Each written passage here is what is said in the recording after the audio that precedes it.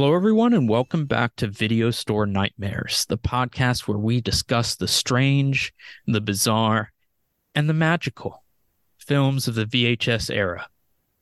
Tonight, we're talking about, amazingly, our first Herschel Gordon Lewis film, 1970's The Wizard of Gore. My name is Luke, and I'm joined by Leland. Listeners, you can find 1970's The Wizard of Gore on YouTube. If you really want to, it's there. Was this your first Herschel Gordon Lewis movie? I don't know who that man be, but yes, I'm assuming this is my first Gordon Lewis film. H.G. Lewis started in advertising, I think, and then sort of fell into the world of filmmaking. And he directed a series of kind of softcore sex comedy, exploitation fare, but not horror. And he got the idea to make like the equivalent of a pornographic film, but with gore. And he thought that this was a niche that no one else was doing, and they weren't.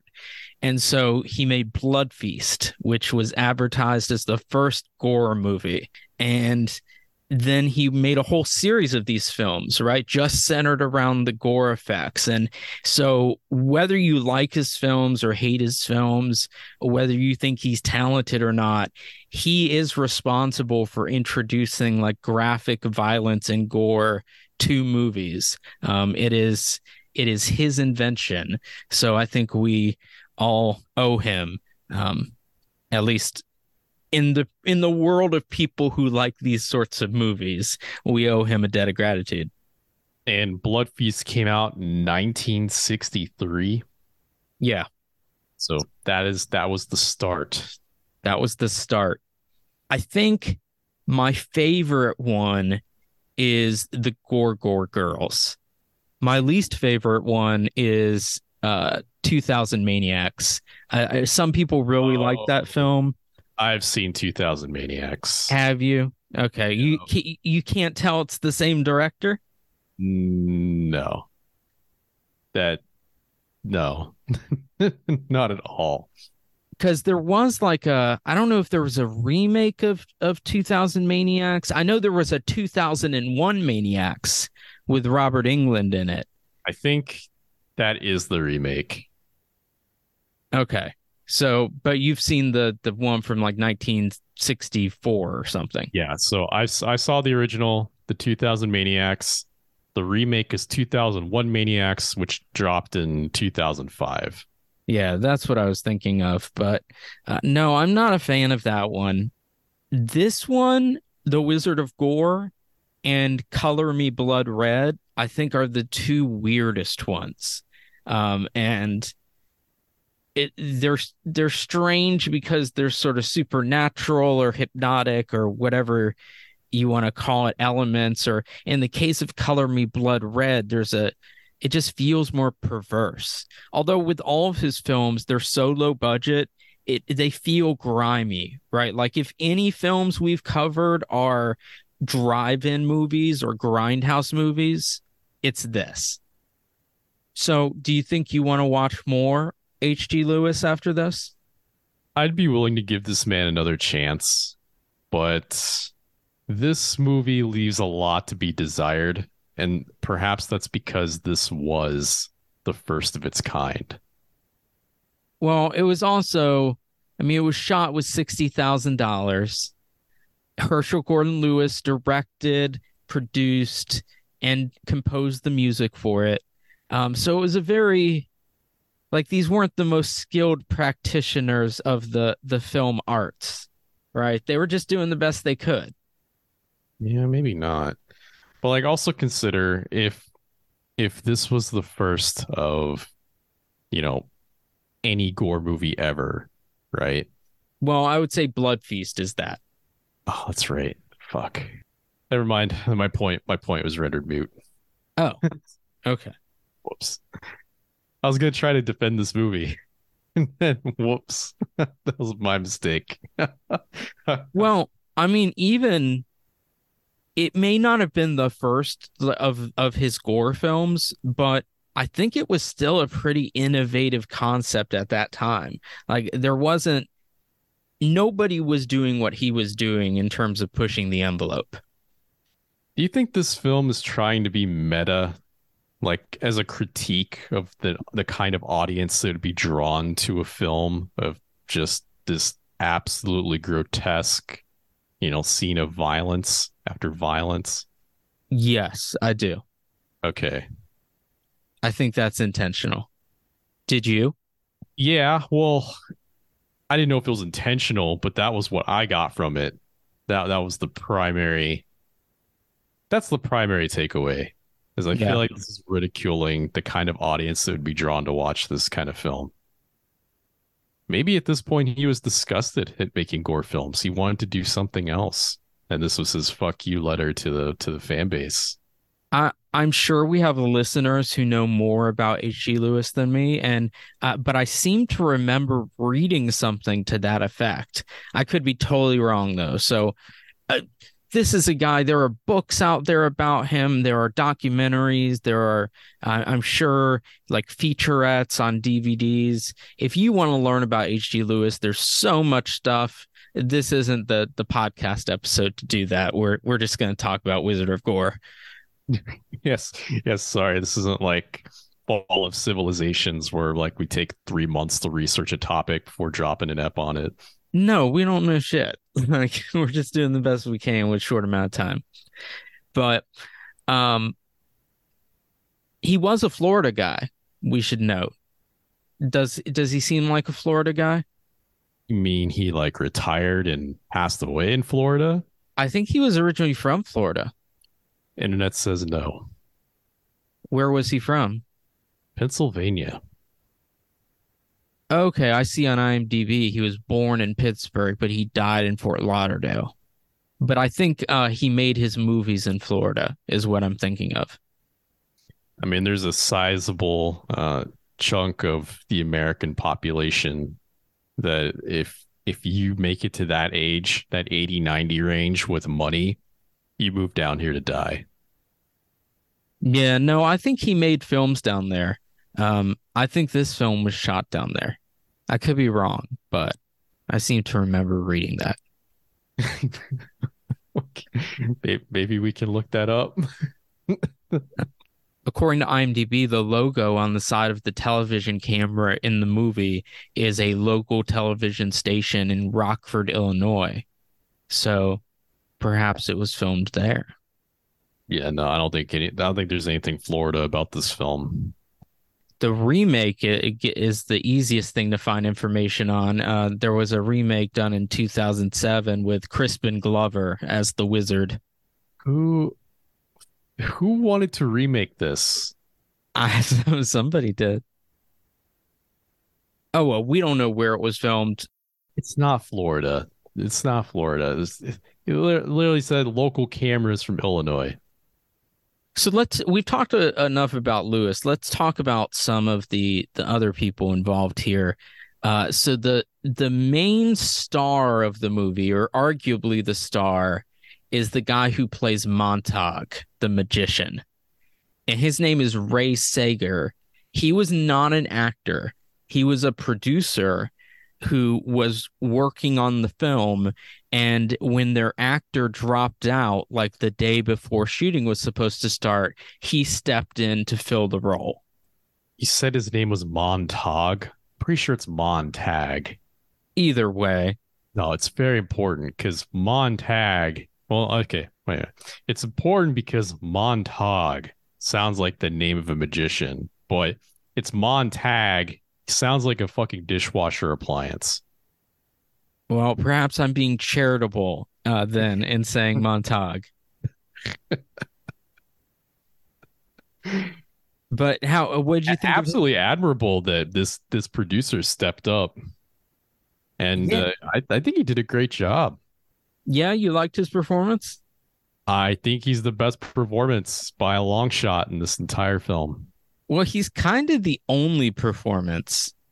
That Like I agree. Everyone else just sort of walked in front of a camera and said some yeah, lines. or is literally supposed to be in a hypnotized daze. You get a lot of that, like people just staring blankly. Oh, actually, you know what? You do get a lot of convincing, like writhing women in pain and agony as they are slowly tortured to death. Which is all that matters, right? When I said earlier that this is like the drive-in movie of what we've covered, it's because there's almost no story. It's just a sequence of gore scenes that are bad, by the way, but they were innovative, strung together by very little plot, and totally supposed to be something you made out in the car during and you looked up now and then so your girlfriend could get scared and then you went back to making out. I Oh, think, hey, babe, look at that esophagus. well, people flock to these movies. I mean, you don't have to sell many tickets to make a profit on $60,000, but these movies were profitable. That's why he was able to make so many. So, to be fair, I think the gore for the time was probably very well done. And like you said, it was innovative for the time. It just didn't age well. And I think that's partly because of if you watch this film with any sort of updated high def remaster, a lot of the like fake head, skin, all that stuff really stands out. Yeah, it doesn't look good. It's It, for it, the wait, yo, it would have looked good in the 60s, or it would have looked good in like 1970 though. well, we think that, but then all right, so the film we've covered that I think has the best gore effects was Beyond the Darkness. And that was made in 1979. So just 9 years later, that doesn't seem like a huge difference in terms of like technology or anything. No, I think that's a huge amount of time, especially in like a field that wasn't very developed. You know, when you have any sort of like skill or mastery or developing like hobby or whatever, you know, the largest jumps in development are always in the beginning. Like you start like yeah, or any sort of like technology, the biggest jumps always are in the beginning. And then as it becomes more developed, then it's harder to find ways to improve it. So like if this was if this guy was like one of the first dudes to be developing gore films, right? And he started in like I don't know, the what 1963, is that what we said? Yeah, something like that. Right? Uh you know, this film came out 7 years later, probably drastically better than the stuff he started out with, and then just add like another 9 year, what 9? Yeah, like another 9 years. Yeah, no, I could see it. Well, how about we covered the two Andy Warhol films, Dracula and Frankenstein. Those came out in 1974. I think the gore effects in those are also outstanding. Like 4 years later. Yeah, I'm not I said it from the very beginning, like I think Herschel Gordon Lewis's contribution is very important. Um, I'm just saying that if he had have had a slightly higher budget or perhaps slightly more creativity, he may have made a better product at this time because I think there were other people who were doing similar things far better just a couple years down the line. So here's the thing, and we're getting dangerously close to, you know, spoiler territory. This entire movie really just feels like a special effects exhibition, and then everything else is just inconsequential, except maybe the very end, which was just there to piss you off. Yeah, we'll talk about the ending. Um, but anyway, let's get speaking of before we move on from the special effects, I wanted to mention that uh this is on Wikipedia. According to Daniel Krogh, who wrote the book The Amazing Herschel Gordon Lewis, he says the film's graphic gore effects were accomplished with two sheep carcasses. The carcasses, which had to be carried around for more than 2 weeks while the film was being shot, were soaked in pine sol. Krogh also describes how the chainsaw sequences were filmed. Two women, one whose upper body was exposed and another whose legs were exposed, played the single victim. A fake midsection was filled with animal organs, mortician's wax, and condoms full of stage blood that was placed between the two women. So I thought that was interesting. Same two sheep carcasses. Yeah, repulsive, but Absolutely. Yeah.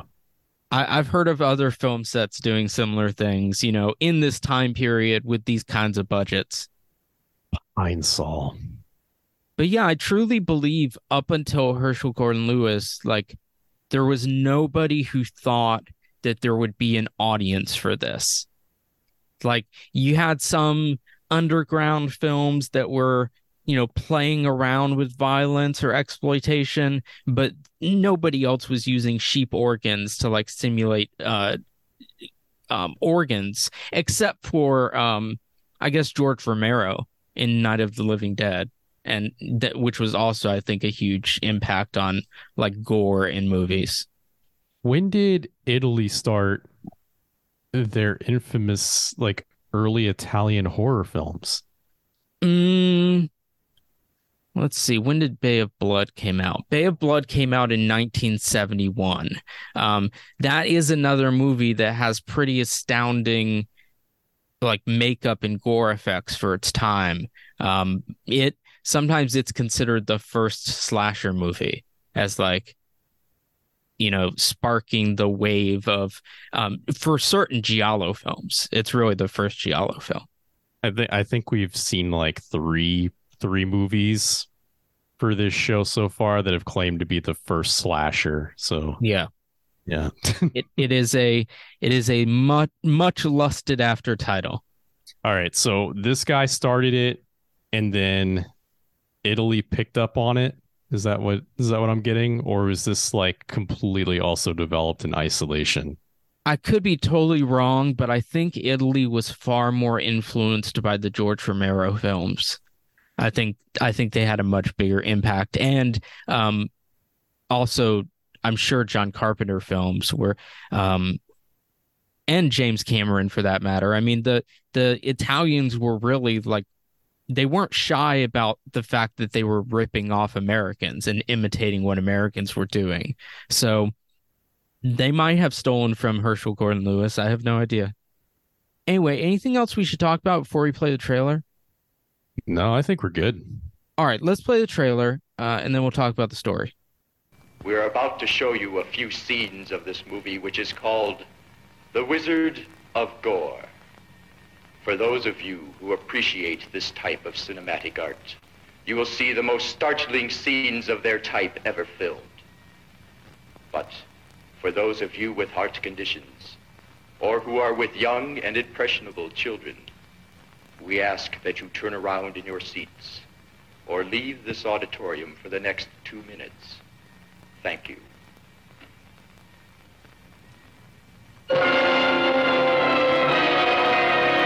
I am Montag, master of illusion.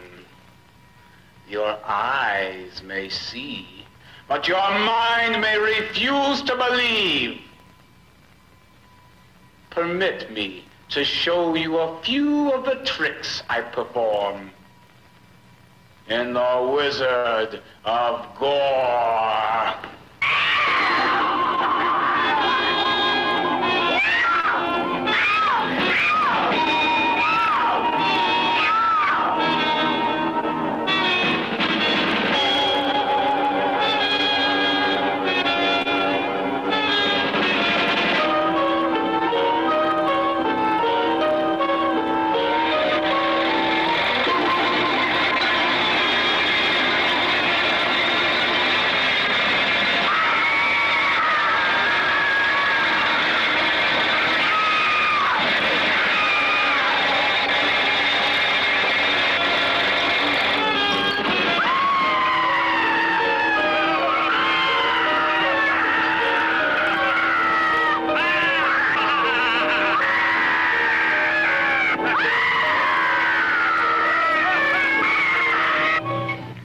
my good friends.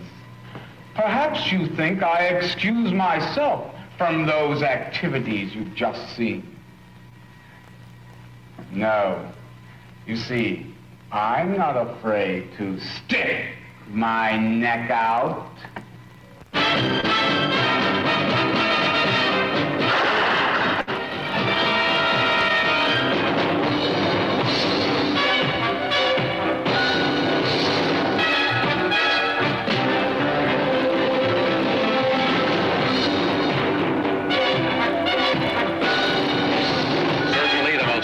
Motion picture of all time, The Wizard of Gore. This film will take its place in motion picture history as a milestone of extraordinary achievement. Never before have the weird, the eerie, the astonishing, the bewildering been shown in so stunning a film. Behind the facade of a normal world lies another world whose grisly mystery brings panic to some, satisfaction to others. An astounding achievement in bizarre, amazing theater, The Wizard of Gore. So that's Herschel Gordon Lewis doing the voiceover on the trailer. Well, I was low-key worried that trailer was going to be like 2.5 minutes of women screaming. So yeah, it was pretty abrasive at moments.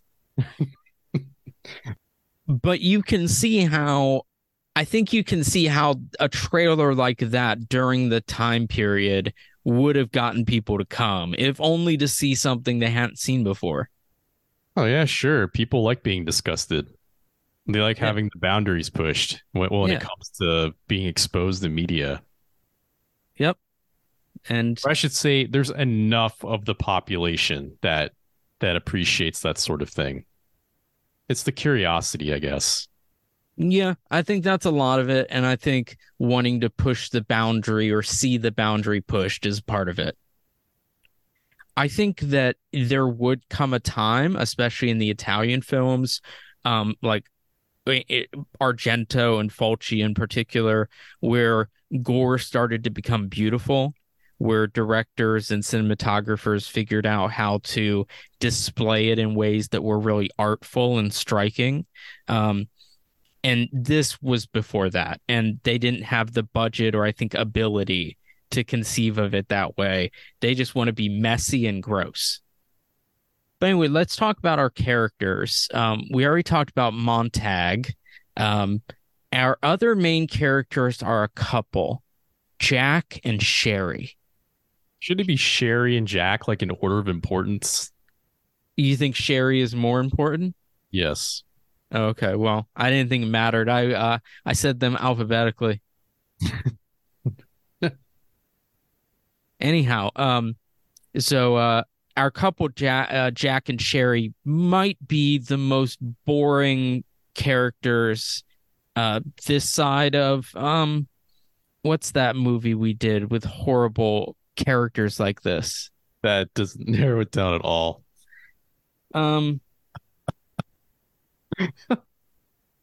What was the movie that was paired with The Executioner Part 2? Oh, Frozen Scream? Yeah, it reminds me of the performances in Frozen Scream.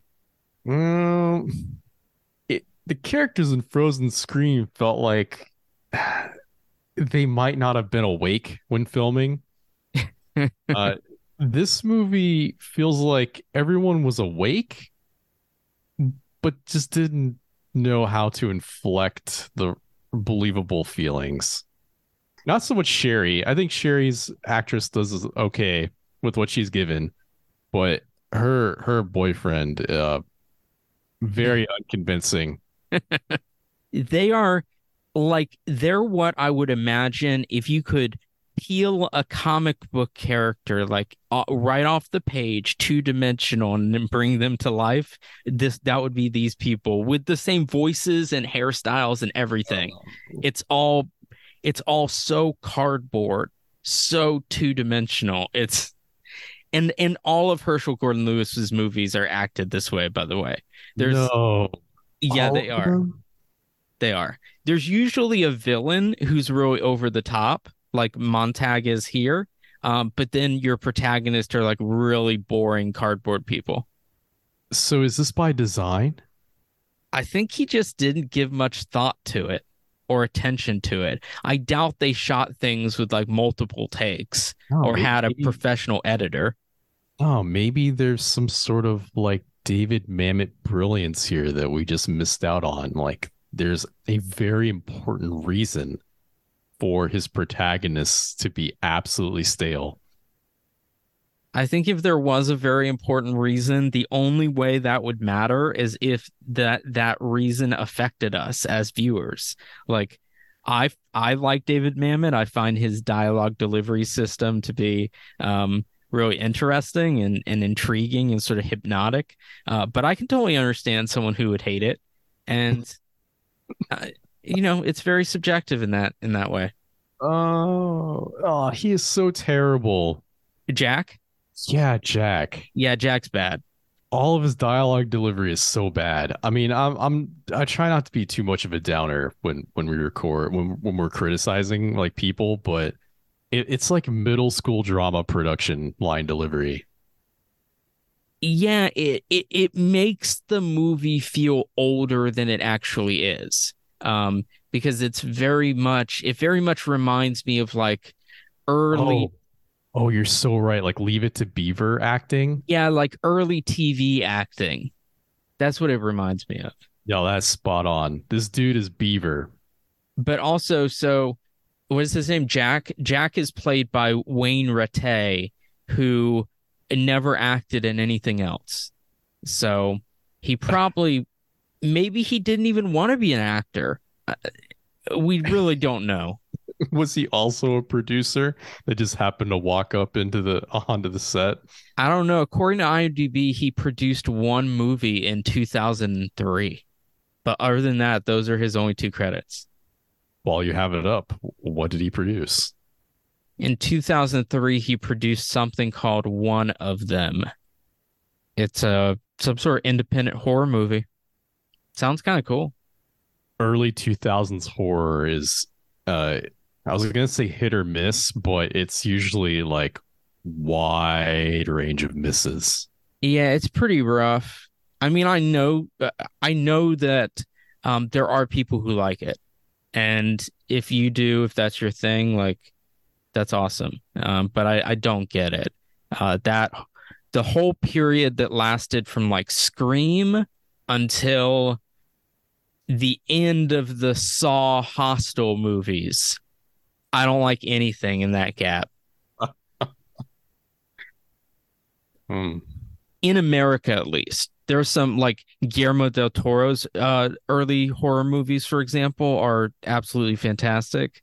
So there were exceptions, but what most of horror was doing post Scream and then post Saw, it just wasn't for me. Saw still upsets me because that guy, like, you're supposed to believe that guy was sitting motionless on a bathroom floor for like an hour, 40 minutes Yeah, without either character recognizing this man was alive. it didn't work for you.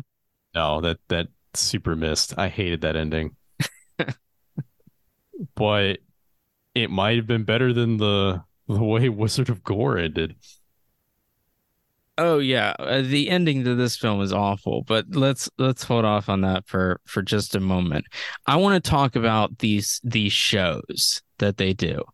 So basically, the structure of this movie is that Jack and Sherry go to several of Montag's nightly performances. And so each night he puts on a magic show, and it starts with some like traditional, really cheesy gags that like or tricks that everyone is kind of familiar with. And then he calls for a volunteer from the audience. And whoever it is, always a woman, he tortures them in some way. Like he saws one in half and he presses a big like hole press through another one. And then at that point, right, what is the audience seeing? Is the audience seeing all the gore? Presumably, they're seeing all of the gore. Yet, when we are treated to these scenes, it alternates between a non-glorified version along with all the, viscera and blood and organs are pulling out of the volunteer. So my interpretation is that the audience does not see the gore. And the reason that's my interpretation is I think that they see the visions they show us of like the non-gory sites. And if all of the gore and the viscera were visible to everyone, there's no way they would invite him to do this on TV. Right? Like, but if it looks like the non-gore version where like the saw is just going through the middle or the saw is, or the sword is just going down the throat and it's all clean and there's no blood, then yeah, we could have him on TV. We kind of jumped straight into him torturing women when the opening scene has him performing this trick on himself. Yeah, which is very strange. It's a very strange opening. It's actually, I think it's a great attention grabber. Probably one of the best things about the film where, he comes out on stage, he introduces himself, and then he decides to put himself into a giant guillotine and cut his own head off. But what's funny about all these death instruments that he brings on stage is that they all have like the magical, like whimsical magician sheen on them with the little fake star stickers. Yeah, or the like brightly painted edges and things. But if the audience is not seeing actual gore, what the fuck are they seeing for this guillotine scene? I don't know. That's a good question. Because in that scene, it doesn't show us a non-gory vision in that scene, does it? It's not. No. He sets himself up in the guillotine, the blade comes down, his head falls into a basket, and then he reaches around, his body reaches around with an arm to dump the basket, displaying the head for the live studio audience. I almost it is a fake ass head too, but oh, it looks horrible. It looks horrible. Paper mache eyes, probably.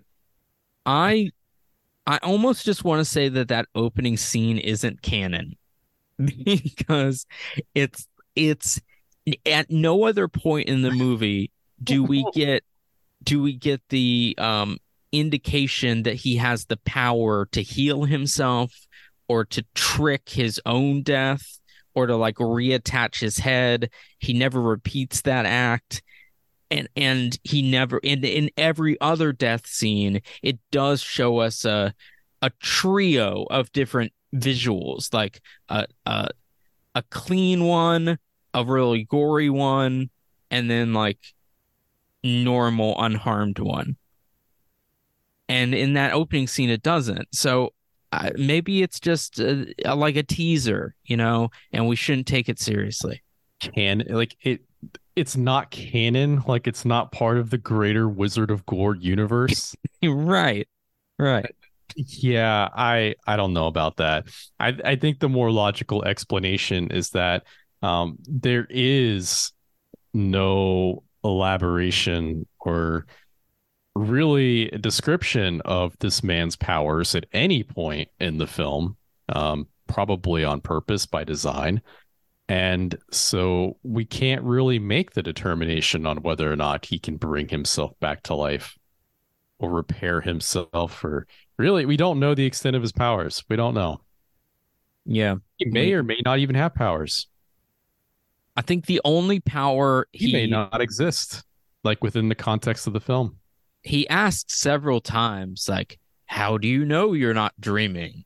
To the audience. So who knows? The mission of this movie is to help us question reality. Yeah, this man's shtick is that he this guy comes off as a total blowhard, right? Oh, it's awful. Yeah. It's awful. Very, very patronizing to the audience. No one would want to go see his show. No, not at all. Especially if they're not actually seeing the gore, right? Right. If they are seeing the gore, I just don't understand why the non-gory images are there. And I also don't understand how afterwards, like after the deed has been done, they're not all bloody. You mean so like yeah, this guy's whole thing is like you guys know nothing. You are wandering around in the dark. You have no clue what this world is like. Let me kill someone on stage. Maybe that'll help you understand. It doesn't. It doesn't help anything. I don't even know if the audience is real. Well, I think we should just to keep our feet grounded, we should just assume everything we see is real. Do you think they were trying to say something deep about the perception of reality? No, I don't think they're trying to do anything deep at all. No, you think it's just well, you don't think like the audience critique of uh digging at an audience that wants to come see this kind of gore and violence on purpose. You don't think that's deep? No, I think that's possible, but I don't think the film would have started with that idea. Like, I don't think the film started because Herschel Gordon Lewis thought, I want to satirically poke fun at my audience. Like, I don't think he thought that. I think he thought, how can I make, like, what could my new vehicle for gore be? What if it was a wizard? No, a magician. A magician who really saws women in half. Yeah, we could have some cool gore effects if we did that. That's how I think his thought process went. If you haven't seen this film, it's basically gore magician act exposition, gore magician act exposition, gore magician act exposition, gore magician act end of the film. And when we say gore exhibition act, it's more like there's 90% padding, like bad, repetitive, boring padding, and then 10% gore. In like modern filmmaking, it probably would have been reduced to like an 80s montage. Yeah, that's the whole film.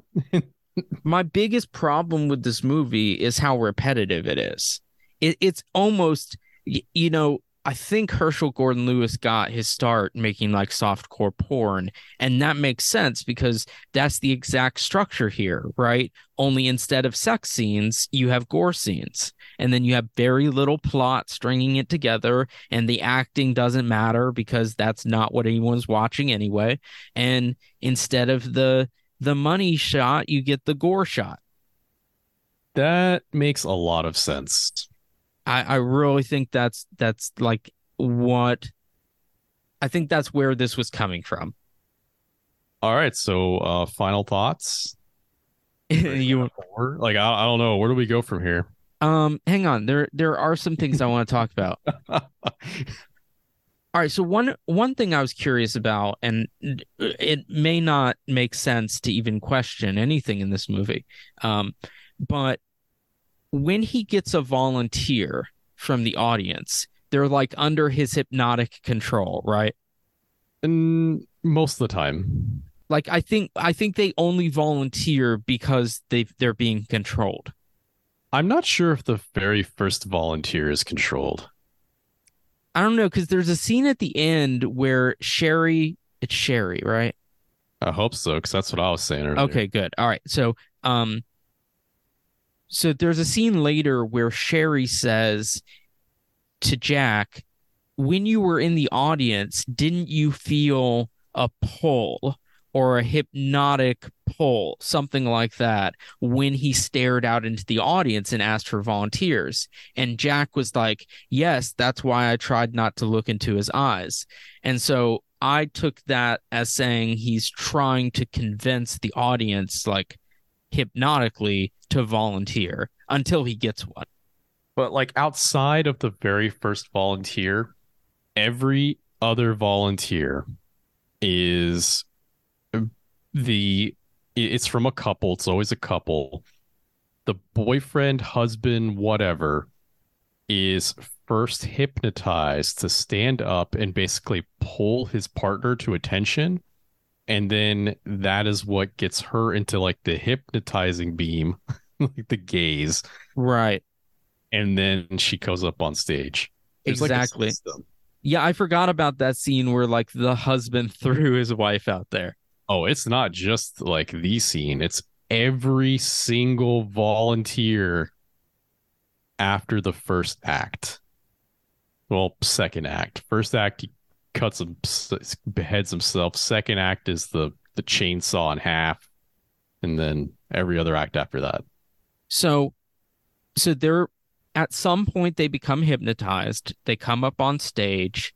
They go through whatever the killing is, and then suddenly they look okay, but they still look like they're in a hypnotized trance. Like they don't say anything. They just walk with unblinking eyes straight forward like a zombie, right?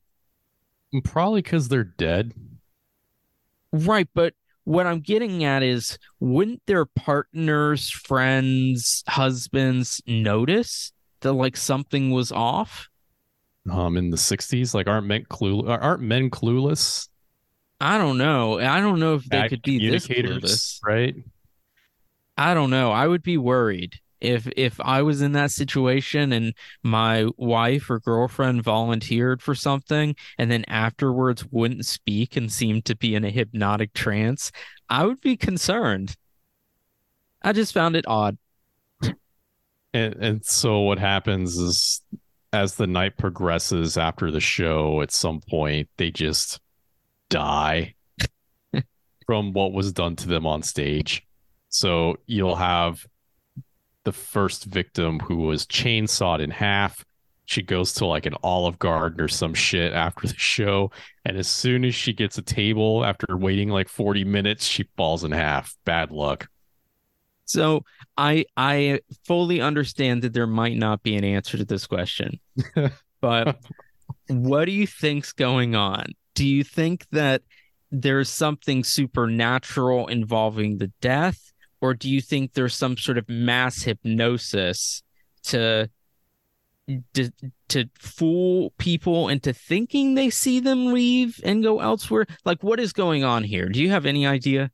So before we can even tackle that, we have to go into the final step, which is after the body is taken to a morgue, Montag shows up, steals the body, and takes it to a red tinted graveyard where he shoves it inside a mausoleum. Yep. And that goes nowhere. That plot point goes nowhere. Yeah, it doesn't help answer my question. No, it doesn't. But it has to be considered with all the other nonsense. If you're gonna talk about this, then you have to put all the nonsense into one basket. All right, so walk me through the nonsense. What do you think goes on? Apparently, we don't even agree that on the same point that the audience sees the gore. Yeah, I don't know about that. I mean, I'm not in firm disagreement. I'm just uncertain. I think they see the gore, but then I also agree with your point that if they actually saw the gore, why would they want this on television? Right. And more importantly, if this is an act that's based on hypnosis, potentially, that shouldn't technically transfer over like television, should it? It does in this situation, or some sort of magical control does. Right? Like either in the final scenes, either everybody's hands literally start bleeding, or everybody is hypnotized into hallucinating that their hands are bleeding. One or the other, but either way, Montag is exerting some sort of magical control. There is some, I mean, I'm just going to say there's something going on, but like there's a lot of things going on. When the first is it the first victim? When the first victim is discovered, Sherry is on the scene, and while they're transporting the body out to the hospital, it brushes up against her hand and leaves like a blood residue that may or may not exist that Yes. constantly phases in and out. Yes. That is that's right. that is our first experience with bloody hands. And then somehow that imagery was taken and expanded so that everybody has bloody hands at the end. I don't think there's a significance here. No. No, I really don't think so. Okay, I guess if you like want to really try to like draw, if you really want to force a connection, then you can say that everybody having blood on their hands somehow binds them together as if they were holding hands themselves, as the victims are doing in the studio at the end of the film. Right, but do you think they actually have blood on their hands, or do you think that they just hallucinate that they do? I mean, it's no more. I don't know, man. I don't know. Because here's the thing, right? If the audience isn't seeing the gore that's happening at the shows, they're definitely seeing it when the victims are actually dying after the shows. Yeah. But sorry, go ahead. I was just gonna say, like, as an example, that the scene where he's driving a spike into that one woman's head, you get alternating shots. So it'll be like a scene where he's actually pushing it through her head and like the brains are coming out the other side. And then it'll go to a scene where he just has like an inch of it in her head and he's kind of hammering it in, but there's no blood. And then it'll go to a scene where it's not in her head at all. It's just barely touching and he's like moving it around in circles. And then it will go back to the brain is coming out scene. So you can't know which one is really happening and which one the audience thinks is happening and which one Montag thinks is happening. There's just no way to know. And if the audience isn't seeing the gore, then what are they looking at?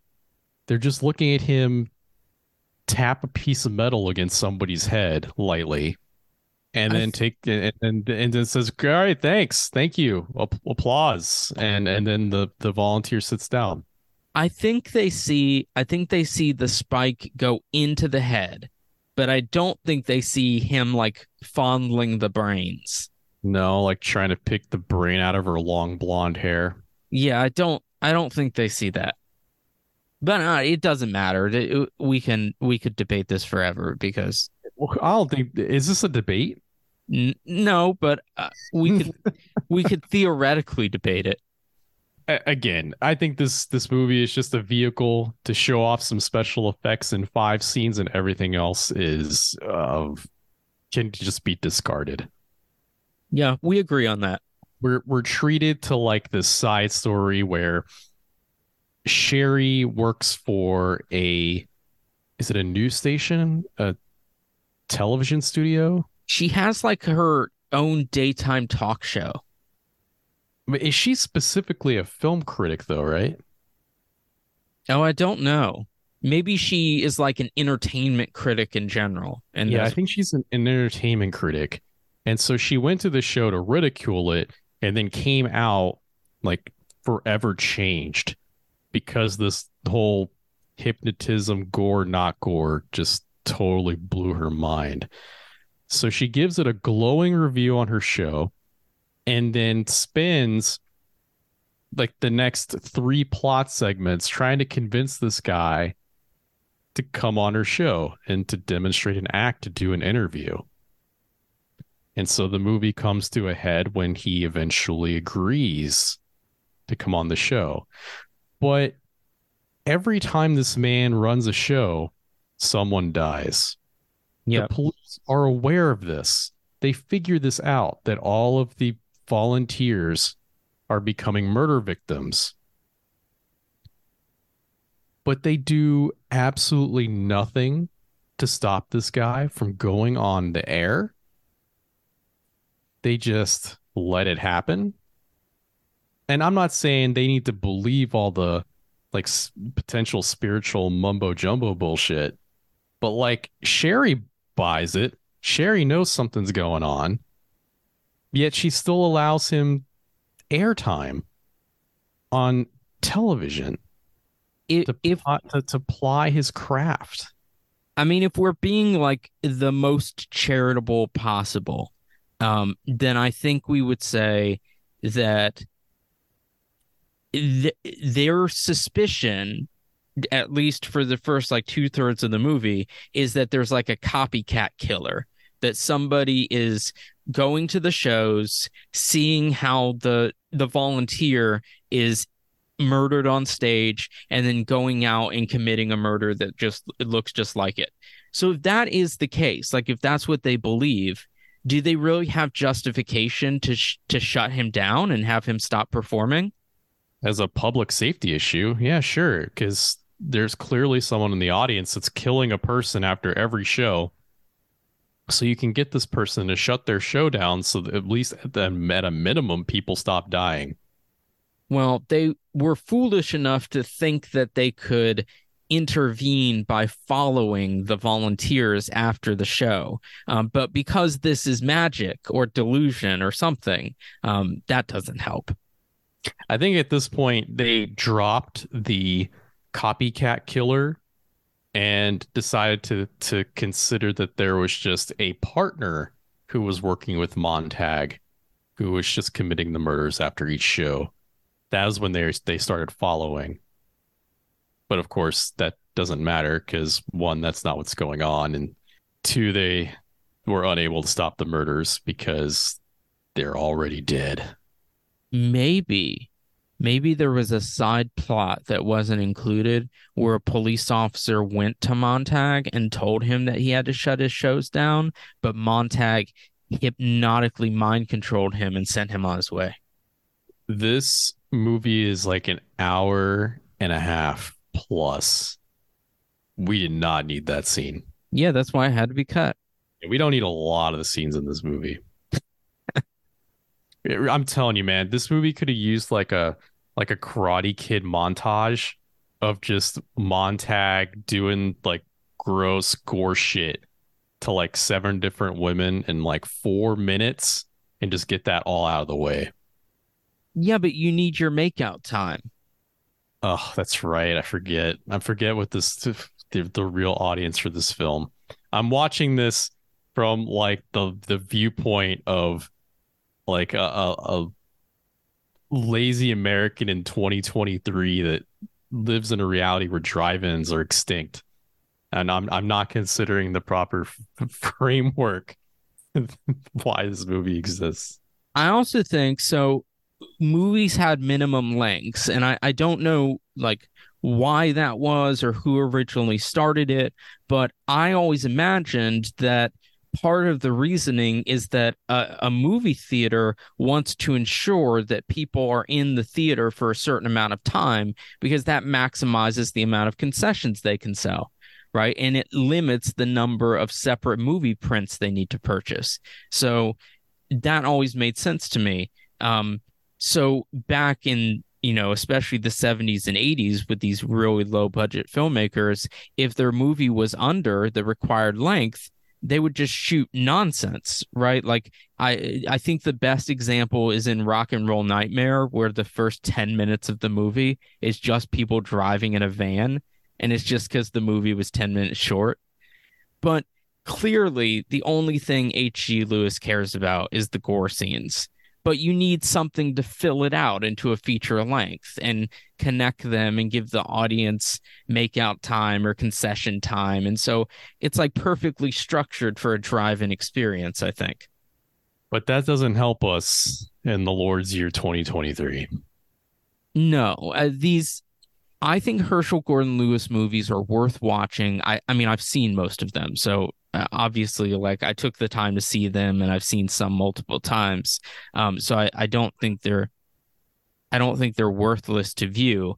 But I think you have to view them more as like a historical artifact or a record of a certain time in history, because it's not going to be your normal kind of entertainment. What was your favorite woman murder scene? It feels so odd ranking such a thing. Right. Well, I'm not asking you to rank them. I'm just asking you to pick your favorite. Because they're not none of them are especially well done. And as I said earlier, none of them are aesthetically beautiful like they would be in an Argento movie. So Um, I kind of disagree. I think they're well done for the time. I think my favorite is, let's see, let's list them. We have the woman who gets her stomach pressed by the big hole punch. Uh-huh. We have the woman who, or the two women who swallow the swords, Mm-hmm. have the swords jammed down their throats. We have the woman who sawed in half. And what's the other one? I'm missing one. The pick to the skull. Oh yeah, the pick to the skull. I think the pick to the skull looks the worst out of all of them. I think my favorite, the one that bothered me the most, even though it doesn't look good, and I think was the most effectively disturbing, is the sword in the throat. I 100% agree. Yeah. Because the sword looks really flimsy and everything, but regardless of how sturdy it looks, they are jamming something with some force into a poor woman's mouth as she's screaming. So, like, even though you know it's fake, it's still upsetting.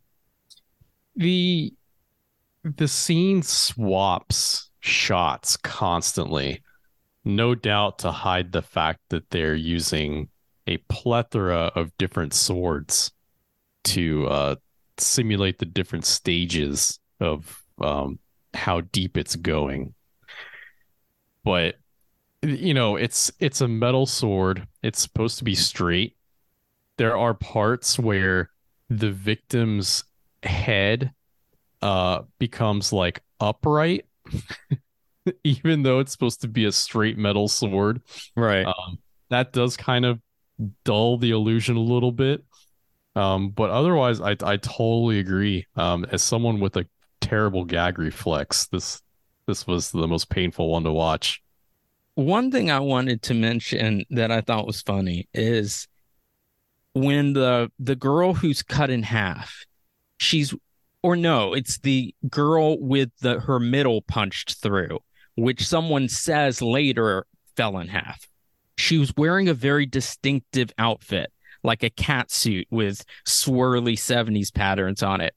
And she was wearing it when she died. She supposedly fell in half. But then when we see Montag carrying her body to his secret, crypt later on, she's in one piece and she's still wearing the same outfit. She wouldn't be right. She would be naked. Depends on how far the medical examiners got after she was transported to the morgue. Yo, you okay? Role play time. You're the manager of a morgue. You're a morgue manager. Okay. Okay. You have a body stolen from your morgue. You're very upset. You buff up security, right? Yeah. Okay. So why didn't they do that? And why did they allow like 3 other bodies to get stolen? I wondered that as well. I'm like, does this guy have no one he reports to? And after he's murdered, there's just no security at all? That's how it seems to work. And it's like law enforcement's aware the bodies are going missing because that's inhibiting the homicide investigation. Right. But they're like, yeah, the bodies keep going missing. Well, yeah, you're sending them to the same fucking morgue. You would at least set up surveillance, I would think. Nope, not in this universe. And you can just explain all the inconsistencies away with hypnotism. How do you know whether what you're seeing is a dream? We were asked that several times. So yeah, like, why is this movie real? Is the question I asked myself. Maybe we need to approach this the way we'd approach like a David Lynch film. If this movie was made like today for the first time ever, the end of the film, the actual end, would have probably been the halfway point, and it would just spiral into madness from there.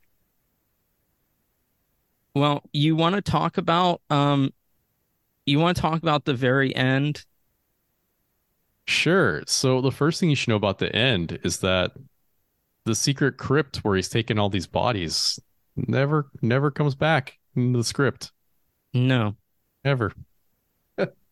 But we see Jack and Sherry. This is after like Montag has had his face burned and presumably died. Oh God. All right. No, we can't start. We can't start there. Okay. All right. Okay, where do you want to Okay. start? We got to start. All right. So the the movie comes to a head when Montag gets onto Sherry's show. He performs some sort of mass hypnosis to the not only the live studio audience, but to everybody watching at home. I like that the police ahead of time had this all planned out. They were like, Sherry, you're going to volunteer. You're going to be the volunteer for the performance. And there's like a debate between her and her husband about whether she's going to do it or not. And it's a whole big dramatic thing. And then it doesn't matter because Montag's plan is totally different. I don't even think they're married. Oh, no, she says fiance a couple times. Yeah.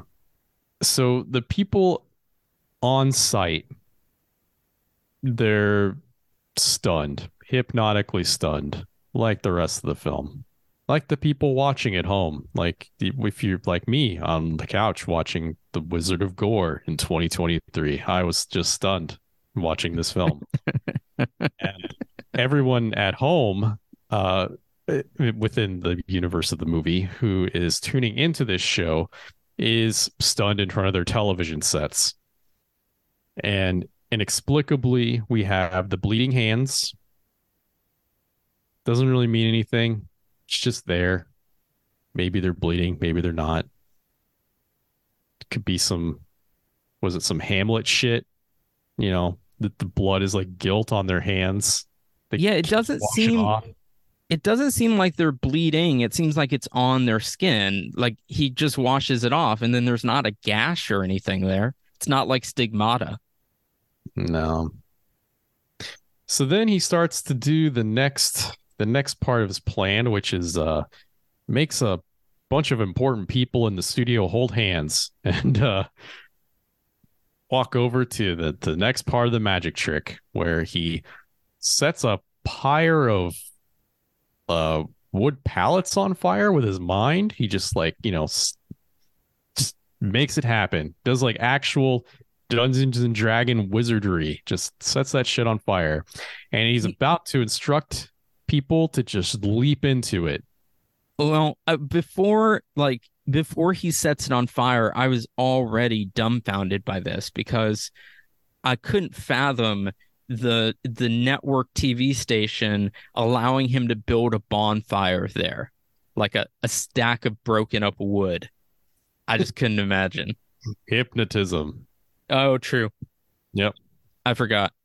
You know, we haven't mentioned it, but like this Montag guy has like two boring like goons in like brown jumpsuits that like set up all of his shows.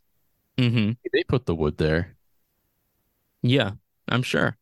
Yeah. I'm just surprised they were allowed to. But right before he's about to give the hypnotic order to march into this bonfire, none other than Jack runs from off screen and shoves the wizard right into the fire, where he like immediately dies. It was a hot fire. Well, people get set on fire, they typically don't just die on the spot. I mean, it's like a horrific death. You don't just die. Oh, well, it was a very hot fire. It's a magic fire. Yeah, this man immediately turned into a burning mannequin. And that, of course, breaks the hypnosis. Everyone in the studio is free. Everyone at home is free. And he gives the explanation that we talked about briefly earlier, how, man, this guy has the creepy eyes. I just didn't want to look at the TV while he was up there. Yeah. And that's how he was able to avoid getting hit with the charm person spell. But let's get to what happens next, which is far more bewildering and interesting. You know what's crazy is I had a feeling something like that was gonna happen, and I'm like, nah. And then it happened, and I got sad. We see Jack and Sherry like sipping wine later and acting like everything, is back to normal. But Sherry is asking all of these questions, like the same questions the audience has. Like, Oh yeah, that's right. like And just like us, there's no answer. yeah, she's like, how is any of this possible? And that's when Jack peels off his face, Mission Impossible style, and it's Montag.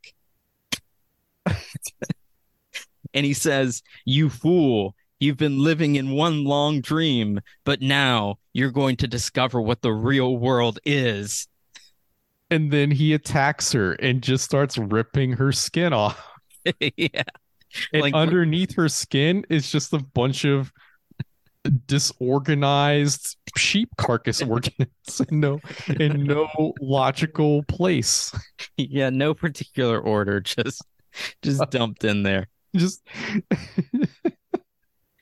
And you notice in Herschel Gordon Lewis movies, you never see the gore just like sitting there. Someone always has their hands in it and is like moving it around and squeezing it.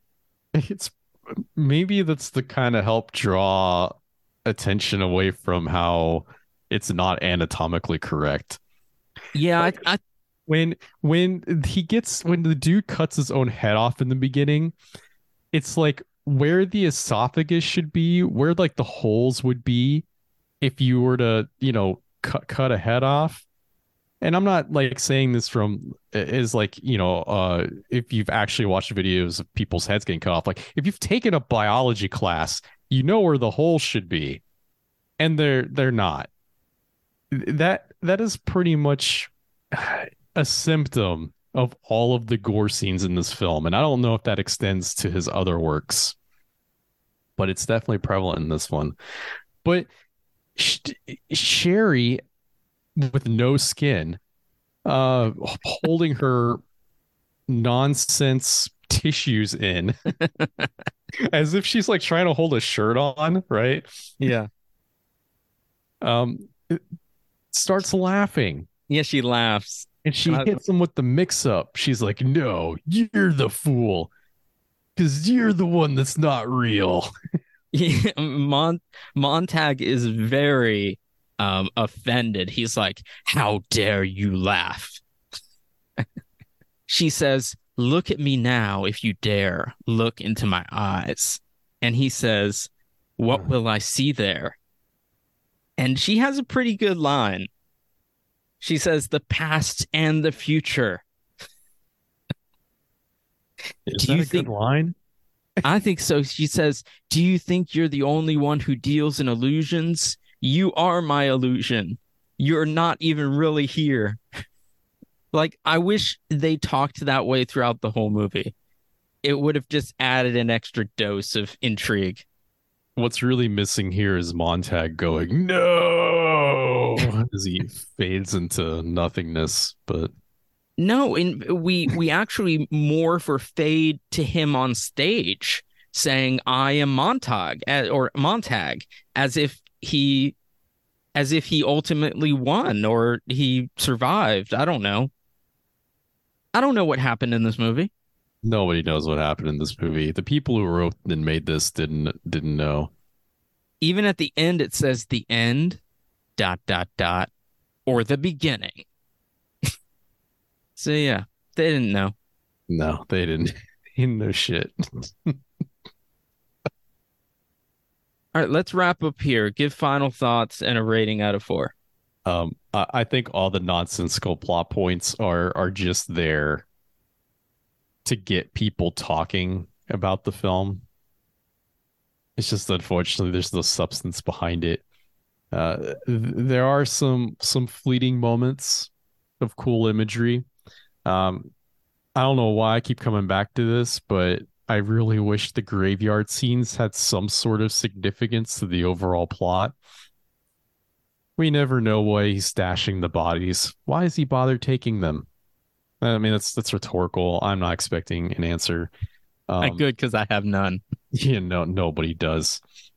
If you are a gore effects fetishist, then you probably owe it to yourself to watch this film to see what they were doing in 1970. Because as we have both stated, this movie is 5 very detailed gore scenes mixed in with a bunch of nonsense. So if you're watching this on YouTube, you could just skip ahead until you see the wizard stage, and then you're good to go. Just keep watching from there.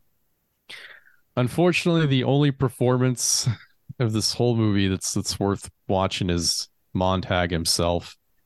He fits the role, I think, pretty spot on as the absolutely pretentious, mysterious, maybe human, maybe not wizard.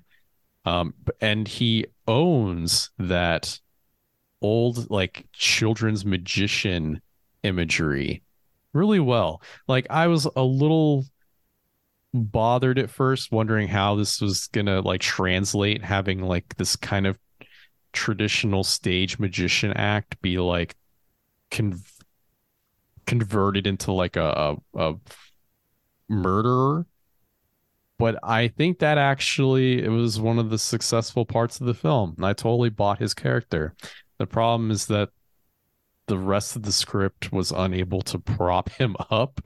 And in a movie that poses so many different questions and phenomenon without any rhyme or reason, it just really deflates this experience as a whole. And it doesn't help that all the story scenes, all the exposition between the gore stuff is boring. It is very boring. We are getting close to like 100 episodes here, and I think this was the only time I was tempted to fall asleep during a film. There's just not much going on. I'm gonna give this film 1.5 stars. More like Wizard of Gore. So I'm going to disagree somewhat. I actually think the non-gore scenes are the less boring part of the movie, because the gore, I understand why it was shocking and revolutionary at the time, but it doesn't look good. I'm sorry, it doesn't. It Romero gore looks, I think, amateurish as well, but it's 100 times better than what you get in this movie, which is just like, yeah, a couple of rotting sheep carcasses with fingers mashing their organs together, and it just doesn't look good. So the gore scenes to me become boring. And I think that the sort of campy acting, because all the acting is campy, right? It's not, I wouldn't even say that Montag is well acted. I think it's a campy performance, and the 2 leads they're pretty boring. But I kind of liked their interactions with the police, and sort of the, I don't know, the Scooby-Doo nature of it almost. Like, you've got the police coming together with these random young people, and they're gonna like solve the mystery together. I thought that was a little bit fun, in a campy sort of way. So the movie's just, I understand in the context of history, like where Herschel Gordon Lewis fits in, and I understand that he has his admirers and his like diehard fans. I think what he was doing, what he brought to film was cool. I just don't think he's a very good director. He's definitely not a good writer. He doesn't, his scores are not particularly good.